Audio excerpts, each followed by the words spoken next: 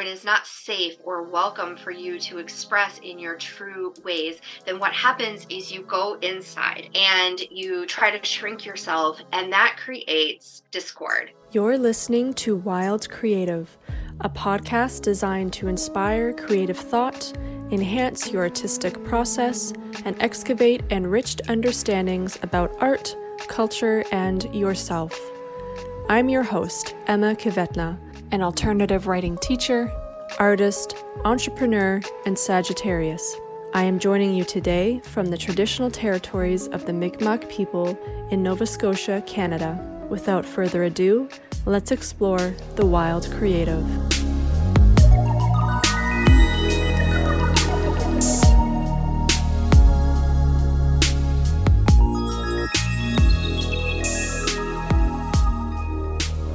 Hello, and welcome to Wild Creative. I don't know about you, but I have always largely been a very intellectual type of person my whole life. And by saying intellectual, I don't mean to claim that I'm a genius or something like that, or that I'm very overly academic, although I was fairly academic growing up. But what I more so mean is that the way in which I've always processed things has largely been through a very thinking nature. And I've always found it quite difficult, actually, to connect naturally to my emotions, my senses, or my intuition even. So everything for me was always just super intellectual based, very, very much a thought, then action type of formula. But then on the other hand, you have people who they don't think as much as I do, but instead they may be super attuned to their emotions and the emotions of other people as well. Or they may sense things without any sort of prompt or mental stimulation. And there's strength in having those types of abilities, just as there's a strength in being more of an intellectual processor too. But is there strength in being better at one than the other, or what about being equally strong in all areas? Well, this is basically what my guest's conversation today is all about. Regyna Curtis is a soul wisdom mentor, speaker, art channeler, and author. She uses her experience as a well-traveled soul wisdom explorer to support visionary leaders align their authentic ways of knowing and being with their natural cycles and rhythms, unlocking their magnetic potential and creating sustainable work-life balance. She seamlessly blends experience in the fields of education, business, and energy work with her intuitive gifts into a unique approach, teaching you how to interpret your intuitive guidance and create practices that evolve with you, supporting all areas of your life and work. Regyna will inspire you to stay curious, explore joyfully, and keep creating. Now, I feel like I could probably say this every single time I do an interview, but this was one of the best conversations I've had on this podcast, and I really enjoyed it. It was super interesting. We covered all sorts of various things. We talked about soul wisdom and what even is a soul, at least what's Regyna's take on what a soul is. And she also talked about what the 5 soul wisdom languages are. And she even shared a bit of a story about growing up in a haunted house. And we talked about, being a corporate versus entrepreneur type person. And we talked about religion versus spirituality, self-love. We talked about trusting intuition. There was just all sorts of interesting, intriguing topics in this conversation. And I'm sure something will resonate with you and you'll take away something from it. So I'm excited for you to hear it. My conversation with Regyna took place over Zoom, where she joined me from her home in Chicago. All right, hello, Regyna. Thank you for joining me on Wild Creative. Thank you. I'm excited to be here. Me too. I'm really excited for our talk, actually, after I was looking on your website more and from our first talk initially. So I want to start off right away asking you how you got into this line of work and being a soul wisdom mentor, and what's your story? Because I feel like a lot of people who go in that line of work have some sort of like life-changing catalyst or something that they might have gone through. So what was yours? Yeah. Yeah, for sure. I love this question. So, a lot of times I think that there is some kind of there's a catalyst, right? That moment of I was doing this and then that no longer really served me or felt right or whatever it is. And then so I did something else. And for me, I really feel like it's been a lifelong journey. And so I'm going to actually start by telling you what the name of my company means. And I think that that's going to really kind of help bring some life and some Sure. light into that story. Mm-hmm. So the name of my company is At Matry, and it's actually a word that I created. It's a totally made up word, which those people in marketing have a whole lot of things to say about that, as far as like that not being a great choice. However, it really is true to the my story and what I do with people. So it's a combination of two Sanskrit words. The first word is Atman, which can be translated as self or soul, and then Maitri. And Maitri means benevolence. It can be, or kindness, right? And so together, those words, what they mean to me is kindness towards your soul. And that is really the journey that I've taken to come into this line of work. And it's the journey that I take with others through this line of work. So that really is it, right? It's my journey into understanding my true and authentic nature. And so, yeah, there have been catalysts throughout my life at different points. And I would say that a lot of that has come through a combination of my career and the different career moves that I've made, as well as this dance, I'll call it, that I've had with my intuition and learning to understand and trust my intuition, as well as some conditioning that I've had to unlearn in order to deepen that trust.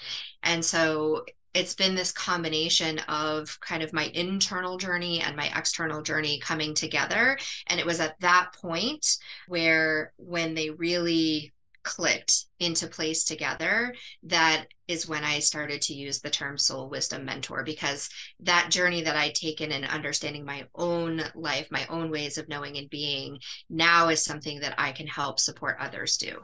So, was there something like specific? Like, were you working in corporate before, or Yeah. yeah? So, and actually, this is a really, it's a really beautiful way to introduce who I work with also, Mm-hmm. because Yeah. most of the time, I think as an entrepreneur, we work with people who are a reflection of ourselves in either a past version or a current version Mm-hmm. of what we are doing in our own life. And I did work in corporate. I've worked in education. I've worked in higher education. I've worked in the travel industry and in some really corporate feeling spaces, even though when you look at education or higher education, you may not originally think or initially think that's a corporate space. Right. But the way that these companies, especially the ones that I was working within, are set up, it's really a corporate structure. And the difference between a corporate structure and an entrepreneurial structure, through my lens, right, the way that I look at it, is that a corporate structure is set up to support the life force of the business. And as an entrepreneur, you are really working to support the life force of you as a human. And your business is a reflection of that. Your life is a reflection of that in all areas. And so it's that seemingly subtle difference, but it's really big. It's really powerful. Mm-hmm. Yeah. So in my corporate career, I was always looking for this sense of value or worth through external validation, whether it was my title or my job responsibilities, or what teams I got to work on, what projects I got to work on. There was always this seeking out validation through something. There's this sense of needing to find that worth in something outside of yourself. And a lot of times what happens, and this definitely was true for me, when you're in a space like that, you start to lean more into in your personal life, because there's this illusion that it's separate. Work-life balance Yeah. is something that we hear all the time. Yeah. And so there's this illusion that your work life is somehow separate from your personal life. And it's because of that corporate structure where everything that is happening in that world is to support the life force of the business, not you as a human. So then you have to go home and find that somewhere else. And that often will come through a spiritual practice, a creative practice, a some kind of movement practice, whether it's exercise, running, creative arts, martial arts, you name it. It can be any type of activity that's happening, but it's where you connect with your spiritual self, your true self, or what I would call your soul. And then this path of coming into entrepreneurship for me is one that I see a lot with my clients of I was in this corporate space, I was getting totally burned out, and either I chose to or something externally happened that helped me choose, and in my case it was a little of both, to leave that world and lean into that spiritual practice, that creative practice, whatever it was that was feeding your soul in your corporate life, and it becomes the foundation of your business. And so that is the journey that I took. And it's the journey that I support others with once they've reached that place of untangling all of those mindsets. I call it the machinery mindset of the corporate world, where everything is focused on feeding the machine rather than feeding you as a person. Absolutely. That you're more the cog in the machine than, your own machine. Not that I want to Right. compare humans to being a machine, but Right. you get what I'm saying. Yeah. I do. Yeah. We're Yeah. all parts of the machinery, right? Yeah. The I don't know, I Mechanics guess, and yeah, the mechanics that make it work. Exactly. yeah, yeah. And were you always spiritual, or was that something you kind of Hmm. came to because of the lack of it in your workplace, or? I love that question. And actually, no one's ever asked me that question. So it's fascinating. Have I always been spiritual? I would say yes. However, did I always know that or have a relationship with it, an awareness of it? No, because I had to first understand what spirit to be spiritual meant. And I had to understand the difference between religion and spirituality. Mhm. And it's a big part of the framework of how I look at the world and the work that I do. So I remember in one of the very first presentations, I guess I was a speaker, a facilitator at a conference, and it was the first time that I had shown up in that way in this leadership role in this world and not in my world of education or world of business, etc. This was me showing up as a soul wisdom mentor doing this work in the world. And one of the first things that I did in that talk was to define and examine the difference between religion and spirituality. And so the way that I would define that really has to do with that religion is more a set of beliefs and tools around a combined belief system. Mhm. So, whereas spirituality is a connection with your own divinity. And so, that connection of divinity and what we consider to be the divine is often what confuses those two things, whereas religion is really it's a set of parameters that everyone is coming together in this combined belief system. It's more of a system, whereas spirituality is a belief, a connection in the belief that you have within. As you're saying this, I'm kind of making my own connections of like Yeah. around this, and because I also when I was younger, I was not spiritual or religious, and I Mm-hmm. thought to be spiritual meant to be religious, and I was like, well, I'm not Right. religious, I don't want to follow religion, so I guess I'm not spiritual.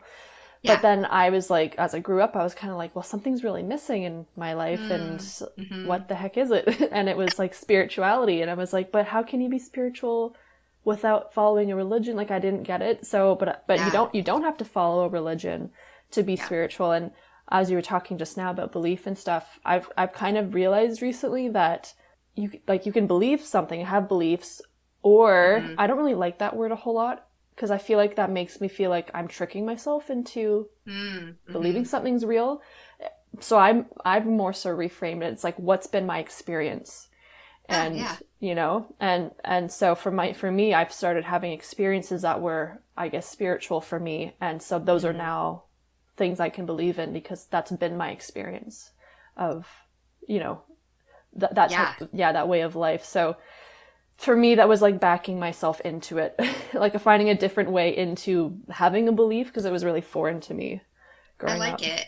I Yeah. like that you found a way to understand something in a way that was true to you. And I think that is really the essence of soul wisdom. You're having a soul wisdom language. And what that means is that there are certain ways that you experience the world and language that you are going to utilize in order to find that synchronicity with your soul. So we all have ways of knowing and being that are authentic to who we are. Mm-hmm. And those ways we sometimes unlearn or learn to do something different because it is a survival method.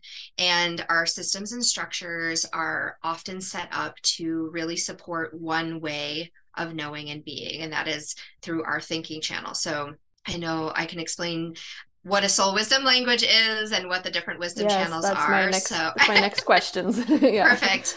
So if you're new to my work, then this will be a new concept. But if you've followed my work at all, you'll hear me talk about this a lot. So your soul wisdom, it's your authentic ways of knowing and being. Knowing how you receive information, how you process it, and being how you integrate and express that information. And we as humans do those things all the time, even when we're sleeping. So that's your soul wisdom. It's this authentic ways of knowing and being, basically how you process information.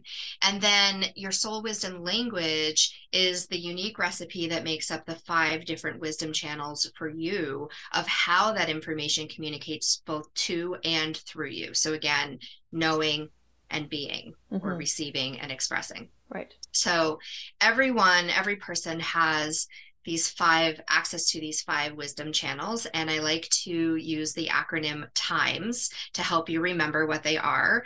And a really great way to kind of just like sink that in and really remember it is that sometimes my soul wisdom will speak to me this way. Sometimes it will speak to me that way. Sometimes I will express it this way, or sometimes I will express it that way. So the T stands for thinking. It's your thinking channel.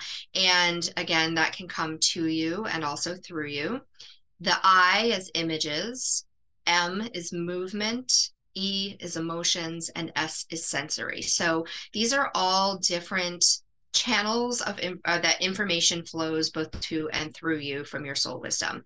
So sometimes you see things in the external world, and that's reflected to you. You receive it through these wisdom channels, and then you process it in your brain, in your body, in your soul essence.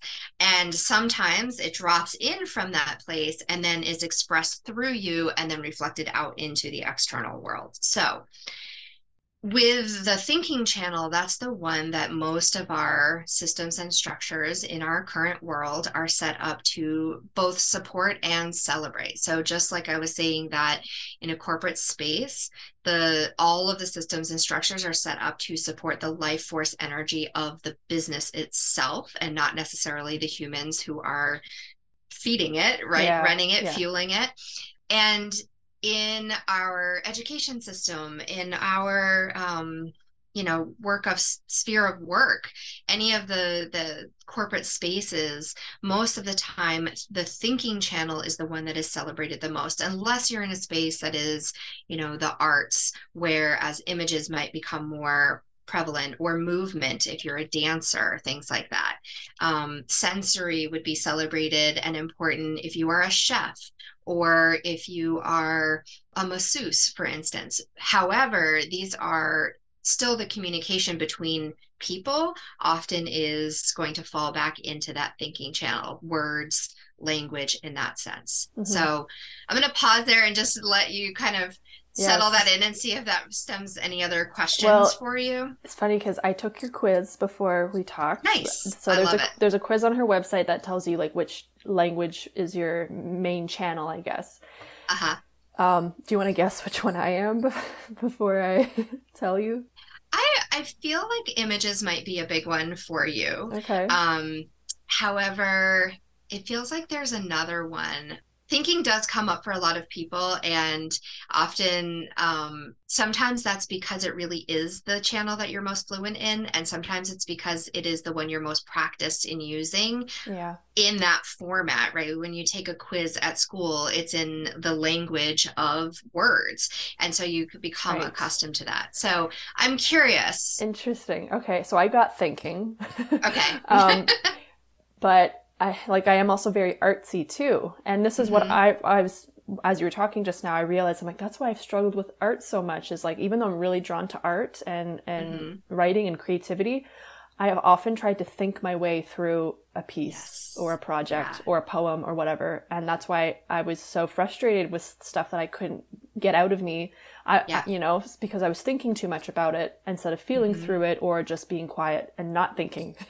And, Yeah. letting things from your subconscious rise up instead of trying to like contrive something from your Uh-huh. conscious mind. So yeah, I so love it. I got thinking that, but the images, I could relate to that one too, because I am very visually, I don't know what the word is, calibrated, or I do like things to look a Yeah. certain way and aesthetics, and especially when it comes to art or renovating a room or something or decorating. Hmm. So I think that's the perfect explanation of, so you were saying that for you, actually experiencing something is how you understand it as a belief. And that is the embodiment of it. Having a lived experience of it helps you formulate what you then can relate to as a belief. And so, what you just described is you having this experience with this quiz. And I'll just say, for anyone who's listening is like, what quiz are you talking about? Yeah, It's on my website, and it's at maitri.com/quiz. And I know it'll probably I'll be in put the the show link. notes. Yes, Okay, for sure. perfect. And what this quiz is it's 7 quick and easy questions that are designed to help you tap into which one of those 5 wisdom channels, thinking, images, movement, emotion, sensory, are you most fluent in right now. And everyone has the capacity and is always receiving and expressing through all 5 channels in different measurements, I guess. I think of it Right. like a recipe. So Different you, intensities. yeah, different intensities. And also, there are certain situations where it makes sense for one to come through with more fluency than another, Yeah. or one to become more practiced. So, for instance, you're a podcast host. And so, language is a big part of what you do. You are sharing your voice, Hmm. you are receiving information in this format. And so if this is where you're showing up most in your life, then it is accurate that you would be most fluent in that part of your language as well. And if you were to take the quiz after having, just been through an art class, or having really like gone on a retreat, and you were, away, and you were just creating and in this really creative space, and you took the quiz again, it might come up that you're most fluent in that language at that time, because it's really what you're Yeah. practicing and what you're in the flow with.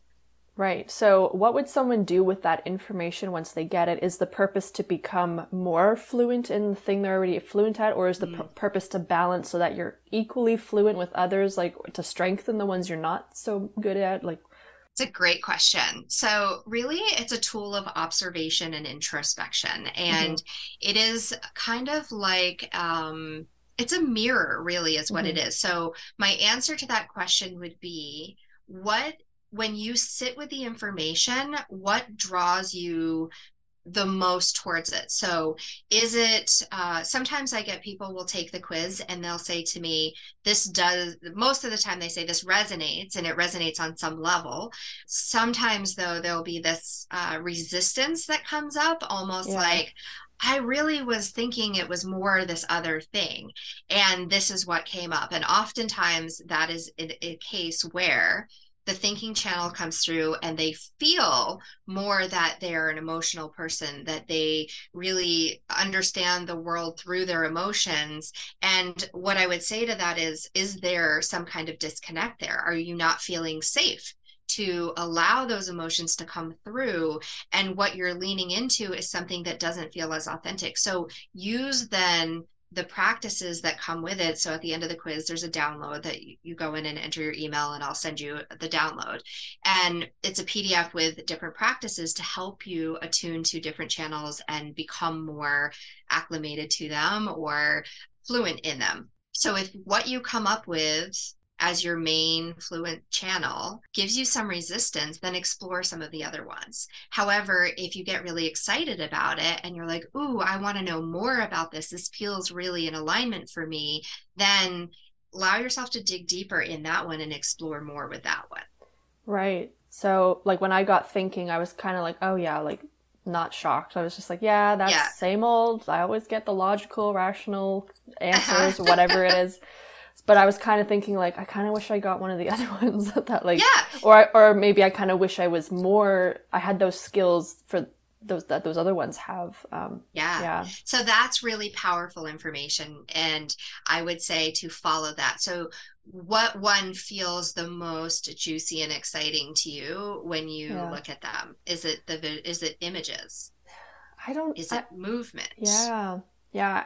I feel like the emotion one I have a lot of like a hard time with, because as I said, I think my way through things more than I feel. So I think that would be the most challenging for me to get more fluent Beautiful. in. So yeah. I love it. I love, take that challenge and do the 5 days. So Hmm. after you download it, you'll get an email from me, 5 days helping support you with one of these practices. And I would say take that 5 day challenge and really work with the emotions channel to see what unfolds for you and how can you deepen that relationship.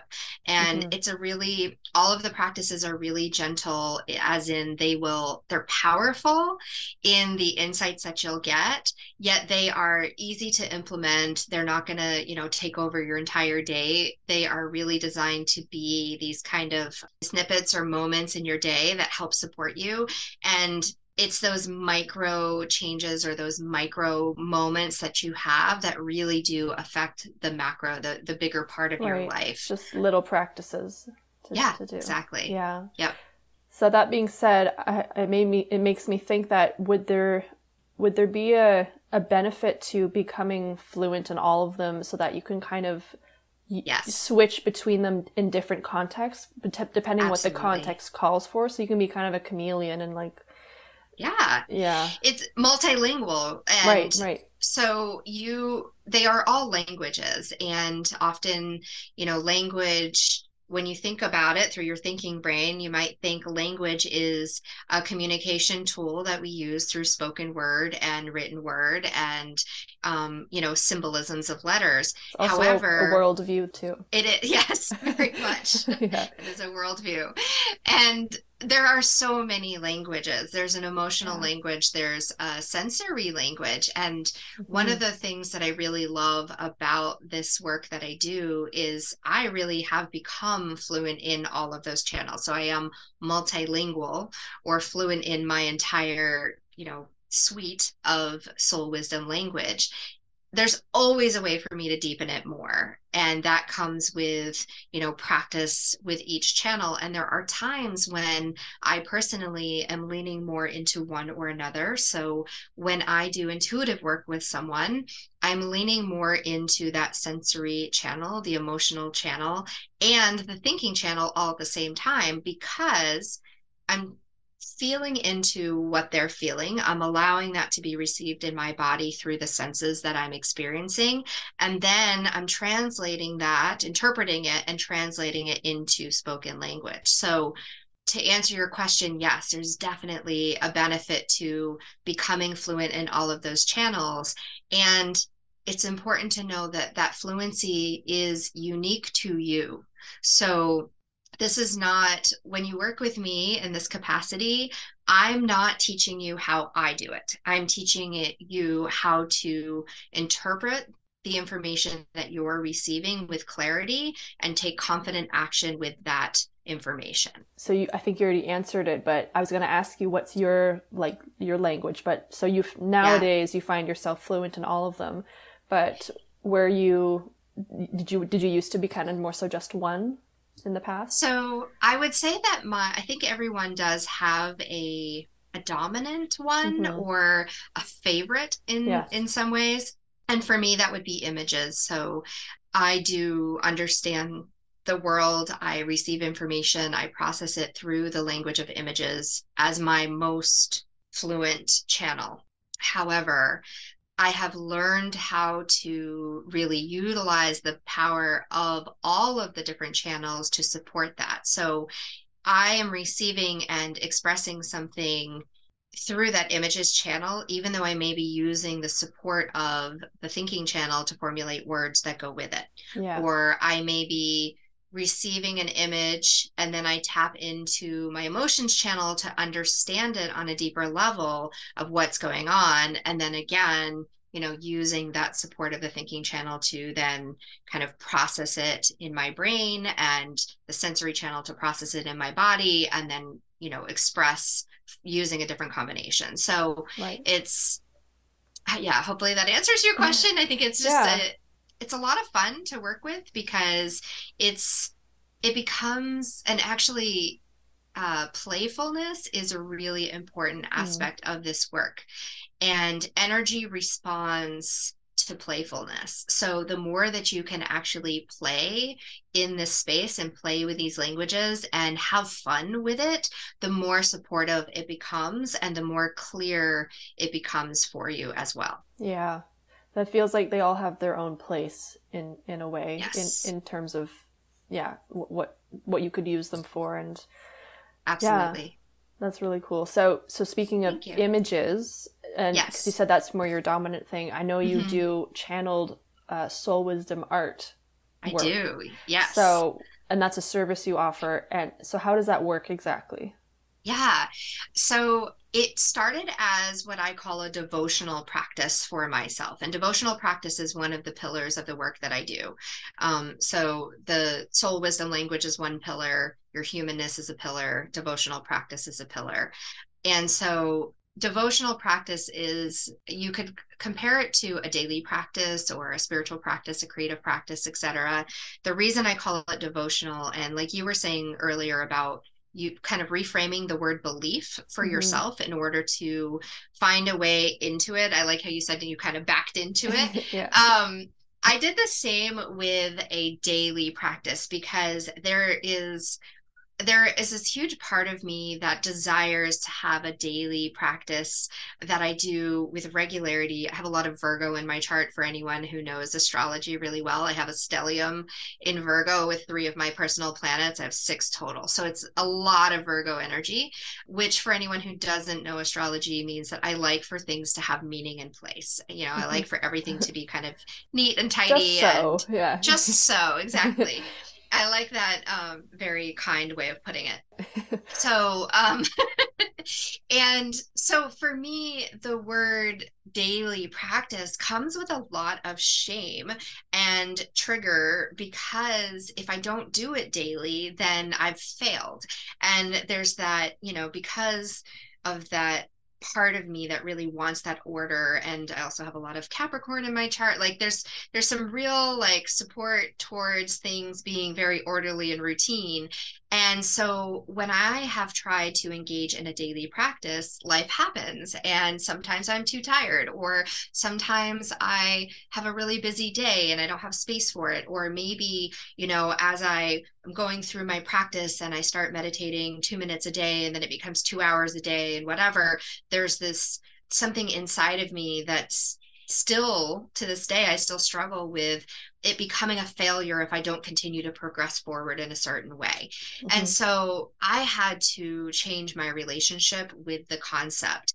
And when I came up with the term devotional practice instead of daily practice, it gave me the softness that I needed in order to engage with this in a way where I could still be human. I could still Mm-hmm. be imperfect. I could still have days where I just didn't feel like it, or I was too tired or too busy, and still see success and understand success instead of going into these shame spirals and actually getting further away from my goal. So the more I'm devoted to this practice, the more I show up for it, the more it is devoted to me and I can receive from it.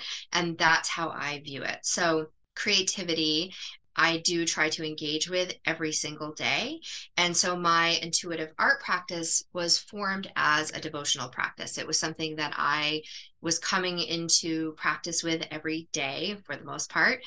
And it started from a dream that I had. So dreams are very tied to that images channel as well. If you're strong, if you receive strong messages through your dreams, you probably are pretty fluent in your images channel.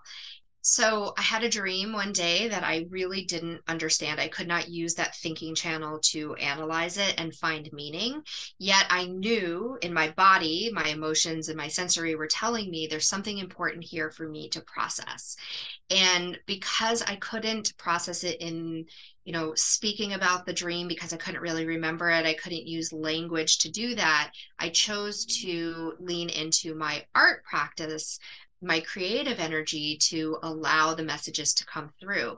And so I sat down with a piece of paper and I just put my hands on it and I set an intention for whatever messages needed to be processed to process on this paper. And then I listened. And much like you might do a moving meditation where you're really practicing being present and also moving your body at the same time, I listened to what colors wanted to come through on the paper, what shapes, what combinations. And I did this really slow process of listening, tuning in, closing my eyes, actually getting present with it, allowing one piece of information to come up, and then I would take an action with that.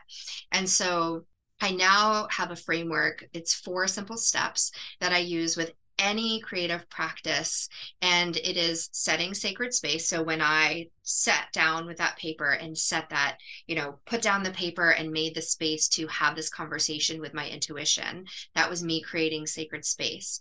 Setting an intention is the second step. And so I put my hands on that paper, I connected with it.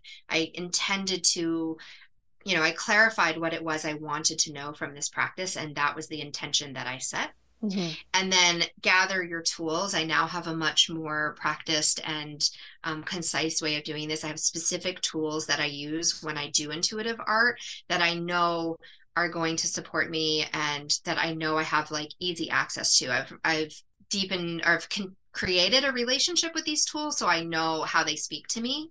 However, that's something that comes with practice. And then the fourth is receive and respond. And that's what I was doing with, close my eyes, tune in, listen. And when I say listen, I mean listen with all of those channels. So sometimes I actually open my eyes. Sometimes I close my eyes and I get, yellow or triangle or something like that. Sometimes I am actually more prompted to open my eyes and then allow myself to soften my gaze over my tools and see which one becomes more vibrant or pops out to me. And that's something that you develop over time as you deepen your soul wisdom, as you become more fluent in that soul wisdom language, you understand how to use these tools. And that's something that I teach also. As you were talking, I was kind of feeling some resistance because I'm like, oh, I can't imagine doing that because I would just want to like think my way through the picture or whatever it is I'm trying to draw. And then I was like, well, that's why I probably wish that I had the emotional channel more or sensory channel more developed so I could feel more comfortable to do that. Yeah. Yeah, it is. I love that awareness you have already. And resistance is not a bad thing. Mm-hmm.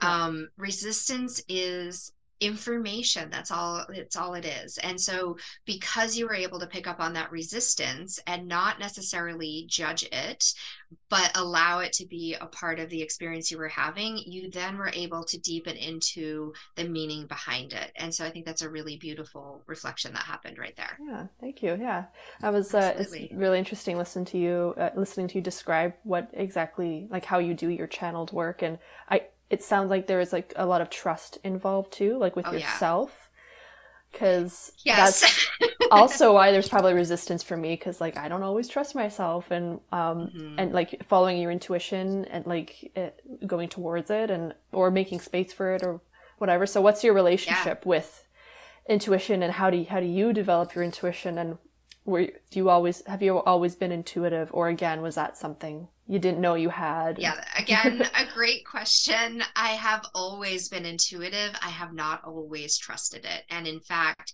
I went through a period of time, and I think this was in fact, probably more so the catalyst moment than, leaving my corporate career was really the moment where I decided to empower my intuition rather than to push it away. And that came through first a series of getting to know my intuition and then getting to unknow it and through fear is really what it was. So very simple story with this is that I grew up in a haunted house, and so there was a spirit in the house that everyone knew about, and we all dealt with it in our own particular way. Some of us pushed it away. Some of us welcomed it. Some of us kind of made a joke of it. Like there were Mm-hmm. just different ways of dealing with it. For me, I was quite small when I lived in that house, and I lived there until I was about 5 years old. And so, for anyone who you may or may not know this, but until you're about 7 years old, you live mostly in a state of a theta brainwave. And what that means, the theta brainwave is the same brainwave that you experience when you're sleeping, when you're dreaming. It's what you go into when you're in meditation. And it's like a sponge, it just soaks up information. And so it's why things like subliminal messages can help you learn something. It's why children of that age actually have a really like a propensity for learning things really quickly because their brains are actually in this state where you're receiving information and processing information in this very open way.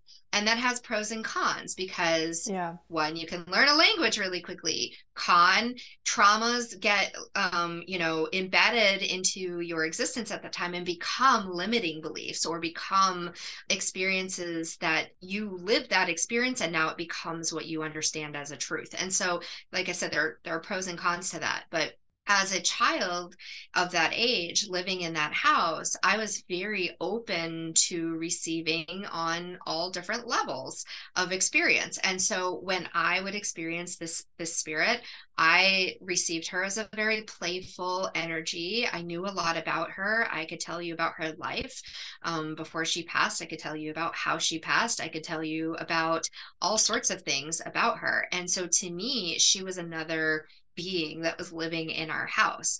And I learned, though, to doubt that, not to trust it, and was often told that I had a very vivid imagination. And so a series of things happened where it became less safe to me because fear came in and I listened to these other people's experiences and started to believe them as my own as well.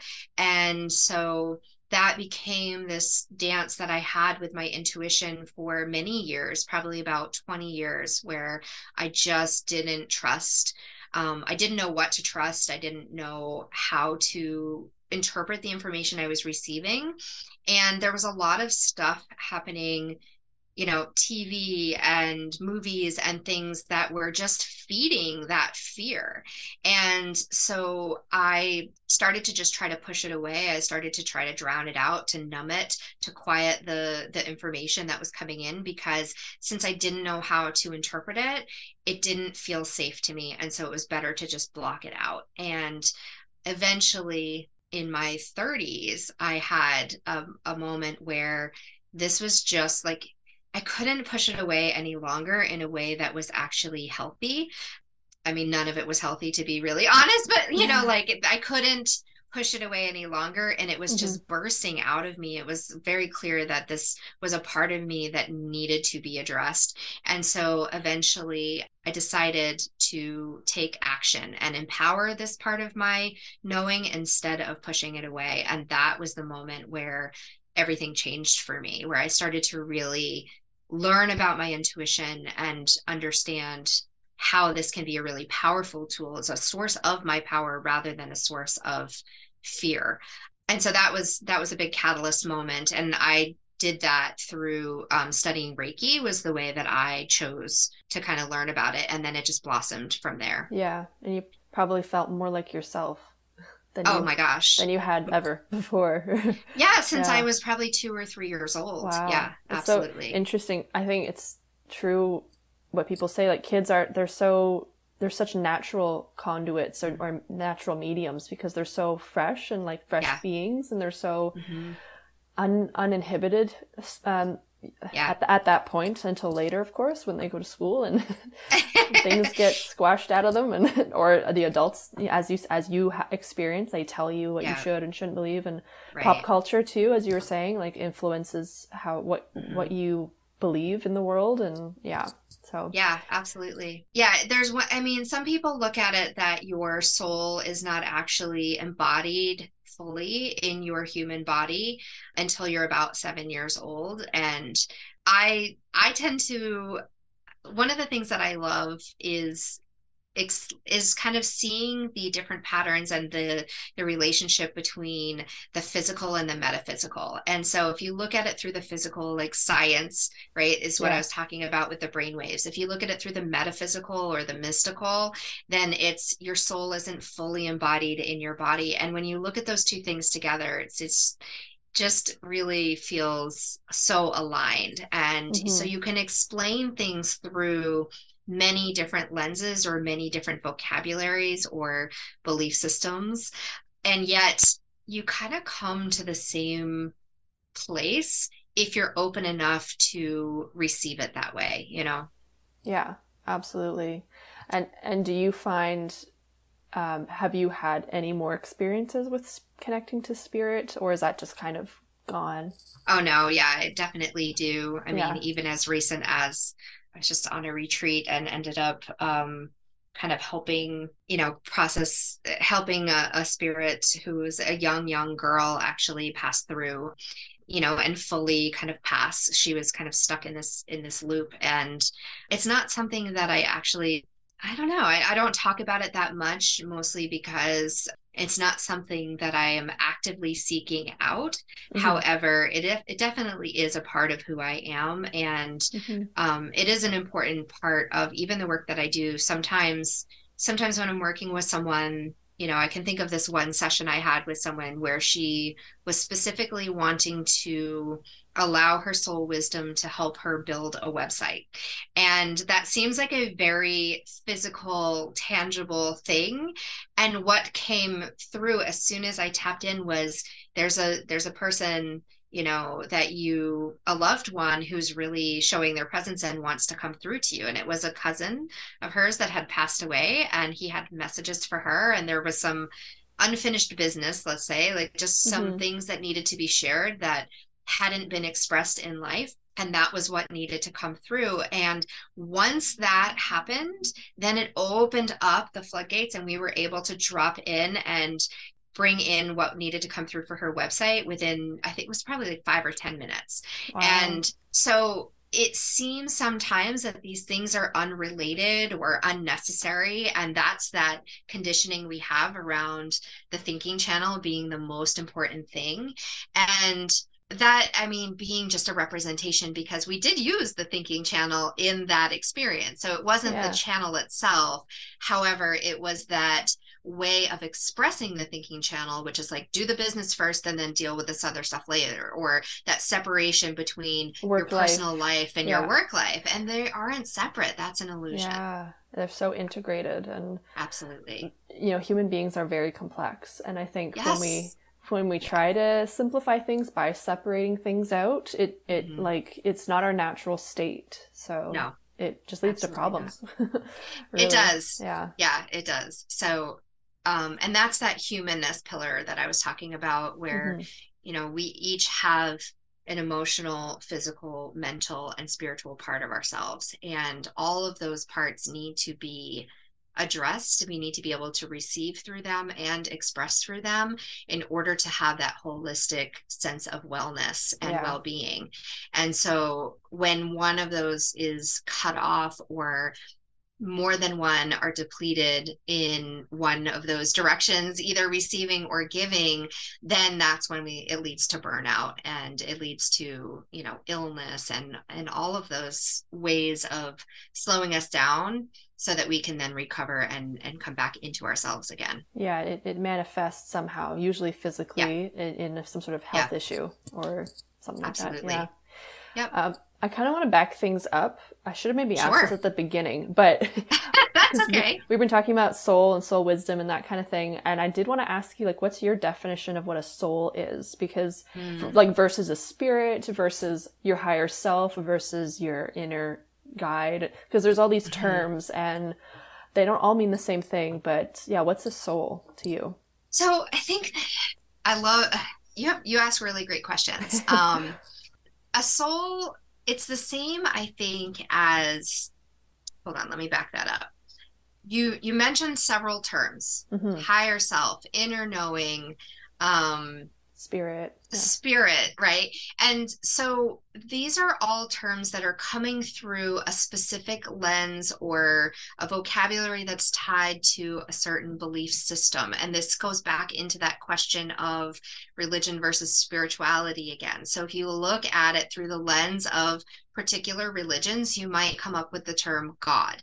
If you look at it through other religions or experiences, you might come up with the term source or spirit, or maybe Gaia, or, there are all these different terms that we use. And my advice on that is to find the one that resonates with you, find the one that feels best in your body, and use that language, not from a place of this or that, this black and white, like it's this and it's the only thing that it can be because it resonates with me, but with that softness again of, or openness to know that I might say source or soul and you might say another term, and they may actually mean the same thing to us, just through the lens of whatever our vocabulary is, or our soul wisdom language. So, or our culture, because our culture, yes, our culture, our upbringing, are so many ways that is influenced. And so to me, soul really is very similar to your higher self, or that inner knowing. It is the expression of your intuition. It is the expression of true love, and not true love in a romantic sense, but that as well. It's that love that you have, that divine for your life connection. Yeah, it's the for all life, I think. That that the essence of what love is. And it's a term that we've commercialized so much that I don't know, I had an experience once in one of my Reiki trainings actually, where I connected with what I understood as self-love, the energy of self-love. And it was the most beautiful thing I've ever experienced in my life. And I can't even explain it through words other than it was pure love. It just was, it was absolutely the most peaceful and also joyful experience I've ever had. And it lasted only a moment, but I remember very clearly in that moment that as I accessed it and I saw an image of a waterfall, this was like what I was seeing, but what I was feeling was so much more. But I think that waterfall was there for me to have something to remember it by. Yeah. And I saw it, and what came through was this guidance, that a question that asked me, imagine if you were able to feel and access this all of the time. Like, how would you walk through life differently? And so you can't see it right now on the podcast because you can't see my face, but we're on video right now, and you can just see, like, there's this brightness, this vitality that comes in even just thinking about that moment again. It's very special. It's powerful too. Yeah, absolutely. It makes me think of dogs, because dogs are so pure. Yes, exactly. I love that. I love that analogy. It's that, like, the pure joy of them, just because you're there. That's it. Yeah. There's no, like my cats, they're kind of jerks. They're like, give me the treats and then I want nothing to do with you. I mean, I totally love them. Of course, yeah. But if you have cats, you also know there's kind of jerks sometimes. But dogs will just like just love you. They're just there to love you. And Mm-hmm. I think that's beautiful. There's wisdom in that. Yeah, so much wisdom in that. Yeah. Beautiful. And I think what you're saying earlier about self-love, that's something that doesn't get thrown around a lot, at least not in any kind of constructive way. Well, it Hmm. can, it's getting thrown around a lot more, that's for sure, but I certainly didn't practice self-love like growing up really, and I find it's very difficult still. I mean, Yeah. everybody does, but it's Well, who taught you how to do it, right? yeah. Um, so there's this progression with self-love too that I think I actually heard my a mentor of mine frame it this way one time, and then I've elaborated on it a little bit to include the actions or the states of being with it as well. So the first, before you can have self-love, you must first have self-respect and self-esteem, and that builds into self-love. And for me, those three steps, the self-respect, those are the actions that you take to towards that kindness towards yourself. Again, coming back to the name of my company, that self-kindness or kindness towards your soul, that's self-respect, and that's a basic level of it. And then self-esteem comes in the feeling where you're actually receiving the feelings, the benefits of that, and understanding, okay, I took this action and now I'm receiving those rewards, and not in a like external reward kind of way where it's like this for that, but I did this and now I am this. And that self-love is really the being, that Yeah. state of being in that constant flow of taking action and receiving and taking action and receiving. And that's that state of being, self-love. And so when you start with that as the first thing and you tell people like, oh, you just need to love yourself more, with no tools or Yeah. guidance on Yeah. even what that means or how to get there, then of course people are going to struggle with that, Yeah, you know? absolutely. Yeah. And it's good that it's really nice that it is coming up so much more now with coaches and Mm-hmm. with soul wisdom mentors and people who work in the same field as you. So, and I just Yeah. had a thought that it's kind of it's like the way when you were talking about at the very beginning about how the corporate world treats their employees as just cogs in their machine. It's like, don't do Mm-hmm. that to yourself. Like, Yeah. don't treat yourself that way, like as if you're just here to for a means to an Mm-hmm. end type of thing. So yeah. Yeah, and that's really important and insightful that it starts with self, and that it's that same progression too. Self-respect, when you respect that you have needs as a human and set boundaries and standards for being treated in that way, then that is then forced to be reflected outward. And I think a lot of times it's not, when we say oh, the corporate space, I'm not a hater of the corporate world. I think there's a lot of beauty in it, and I truly don't believe that everyone is meant to be an entrepreneur. It is not a journey for everyone. It is hard, it's a hard journey. And that's not to say that you're weak if you don't take it, or you're weak if you do take it. It's not in any way about that. It's that it's just not aligned for every single person as the correct journey for them. And so there's a lot of really beautiful things about the corporate model that bring together the gifts of many people working towards a similar goal to then achieve something together. It's when we forget our humanness and treat each other and ourselves like machines, Yes. that's when we get off track. It's just the way in which it's done largely, Yes. which is the where the issue is. But I totally agree with you because Yeah. there is a great purpose in coming together to do a common goal or achieve something. Yeah. And yeah, you're not weak if you can't hack it as an entrepreneur, and you're not weak if you can't hack it in a 9 to 5 job. It's It just you're just may not different. be right. It might not Yeah. be the thing that is for you. And so it's Yeah. not a matter of, you can't hack it necessarily. It's that this is not aligned for you, Yeah. and honor that and do the thing that is. Yeah, absolutely. So that kind of ties into my next question about mental health, and Yeah. how has coming into this work affected your mental health personally, or how have you seen it affect mental health in your clients? Like, what's the correlation for you? And Mm, That's beautiful. fun. Yeah. So that actually brings in the fourth pillar of my work that I haven't talked about yet, which is aligning with your natural cycles and rhythms. And I did bring up a little bit about humanness, how we have our mental, emotional, spiritual, and physical beings, Yep. all part of our one being. Mental health is it's a complex area to discuss. Yeah. And so I don't want to simplify it or give it not its due, just hmm due, what's the word I'm Due trying to say? due Due diligence. justice. Yeah. Yeah. um, However, I will say that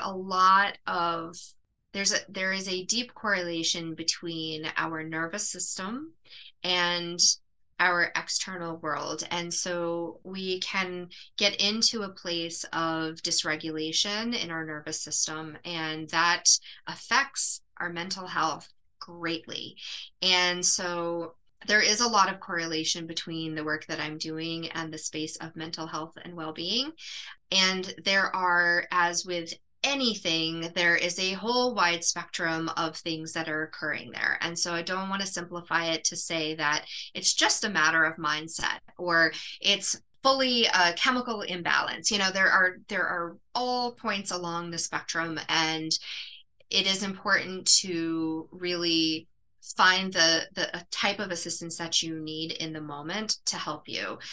For me, what the end of the spectrum that I'm working on is more towards like the mindset and it's not just mindset though, it's about finding that rhythm, that harmony with your natural ways of being. And there is a lot of it's getting better. However, there are more tools and more resources for it. However, oftentimes ways of being, ways of expressing something, or ways of processing information that are outside of what has been considered the norm for far too long in spaces like education and the workplace and in just our societal interactions has not necessarily allowed for a wider spectrum of those ways of being. So, for instance, when I was a teacher in an art classroom, and I had a little more flexibility than a lot of the other teachers to be able to, well,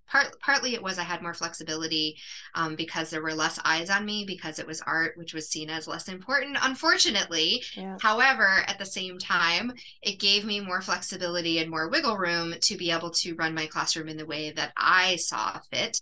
And the way that I saw fit was to allow people to be who they were. So I had when there were kids who were really wiggly and fidgety, I didn't have the language at the time to use of, oh, they're really fluent in their movement channel. I just understood that this person needed to learn in this way. And so I allowed them to move around more in my classroom when others might be sitting in a circle, or that some people would get sensory overload. I say people, children, humans, adults. I did Yeah. the same thing in my corporate world and actually was, I don't know what the correct term. I didn't get in trouble necessarily, but I definitely was chastised and told to fix it when I Frowned upon and allowed. Yeah, it was definitely frowned upon, and it yeah. was seen as poor leadership when, in fact, I believe it was actually really like attuned leadership. Yeah. And or conscious leadership, where I had an employee who needed to stretch and move her body while we were having meetings. And so she would be sitting on the floor doing yoga stretches, and I would be conducting my meetings. And I had another employee who was very much her natural way of being was that thinking channel, and she would be taking notes and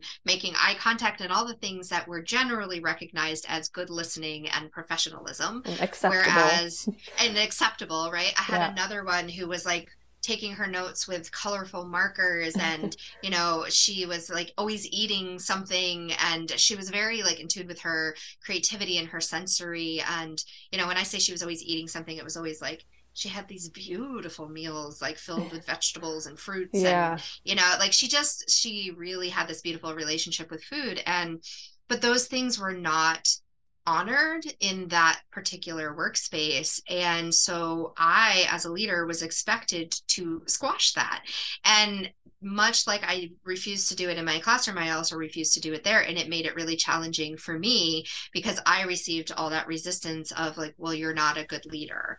Right. And other people So probably thought they could walk over you or boss you around, or they just maybe felt an inherent I just would disrespect get towards kind you. of like passed over, I Yeah. guess, as far as like being seen as a true leader in that Right. space.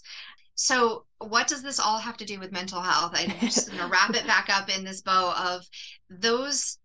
Those are expressions of your true self, and when you are not allowed, or it is not safe or welcome for you to express in your true ways, then what happens is you go inside and you internalize and you try to shrink yourself, and that creates discord, and that shows up in different ways. And like you were saying, a lot of times it manifests as a physical illness, sometimes it manifests as mental or emotional, right? And or spiritual. You have, you know, a different relationship with, or you have some kind of A um, disconnect. disconnect or break with those different areas. So it can show up in a lot of different ways. Yeah. um, so to summarize, I do support people with their mental health and wellness by helping them to really attune with and become fluent in their soul wisdom ways, in their soul wisdom language that is natural to them, and find the confidence and the vocabulary to be able to advocate for that. Mm-hmm. That's really a lovely thing to facilitate, and much Thank much you. needed, because it's so, isn't it so interesting that we have these dominant ways of being, even though there's so Mm-hmm. many ways of being. Mm-hmm. And there's strength in that though. Like if we just There's let them strength, happen, yeah, it would be so much, people would be so much happier. Like they'd be right. better workers, you know? Exactly. Like, Yeah, because you would be able to be more effective and more efficient yeah, because you're actually attuned to what you are naturally best at. And there's there's so much strength and vitality in variety. And actually, if you look at a sustainable ecosystem in nature, it's not because it's only one thing ever growing in this place. That actually is the fastest way to kill everything. yeah, If you think about farming, you know, like there's if you only farm the same thing on the same land year after year after year after year, not only does the nutritional value of the food itself go down, however, its ability to thrive and even then grow in that space, or for anything to grow, becomes depleted because it's all pulling yeah, from one thing. one source. Yeah, Yeah, which again is that it's another way of looking at burnout. It's just depleted all of that one physical resource. And so then the energetic, the mental, the emotional, et cetera, are not able to grow or thrive there. So you need that diversity in any environment in order for it to be right. sustainable. And that cross pollination and all Yes. those eco terms that Yeah, we can think of. exactly. But yeah, that's so true though. Like diverse ecosystems thrive. They Yes. really do. Yep. That says a And so lot. can we And so translate can we. that into the workplace, and diverse ecosystems thrive there too? Yeah, absolutely. Well, I think that's a good note to end on. I um, know. Thank you. where can people, to wrap things up, can you let us know where Yes, people can find you online if they want to work with you? And do you have any upcoming offers or like retreats or absolutely. workshops or anything? Yeah. So you can find me on my website. It's www.atmaitri.com. And if you do the /quiz, that's where you'll find the quiz. I do have a couple of programs that I work with people. It's really one-on-one work. These are individual programs. I call it a program not because you're going through a certain set of structures and course material, but more so to give us a framework of the time that we're going to be working together and what our focus is. So, Soul Wisdom Fluency is 7 weeks one-on-one with me. And so you can actually, if you download that PDF, you can just email me or contact me and say, hey, I'm interested in your Soul Wisdom Fluency program. And then in addition to that, I also have Soul Wisdom Mastery, which is for entrepreneurs in tying together that work-life balance and finding your natural ways of knowing and being in all areas of your life. So those are my two main programs. I do have a retreat coming up in Hawaii in May of next year, end of April, beginning of May.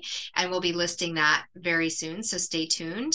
And yeah, so otherwise, I do have offerings just kind of on my calendar is a great place to look for those, and follow me on social media. Awesome. Oh, I'm so jealous about the Hawaii retreat.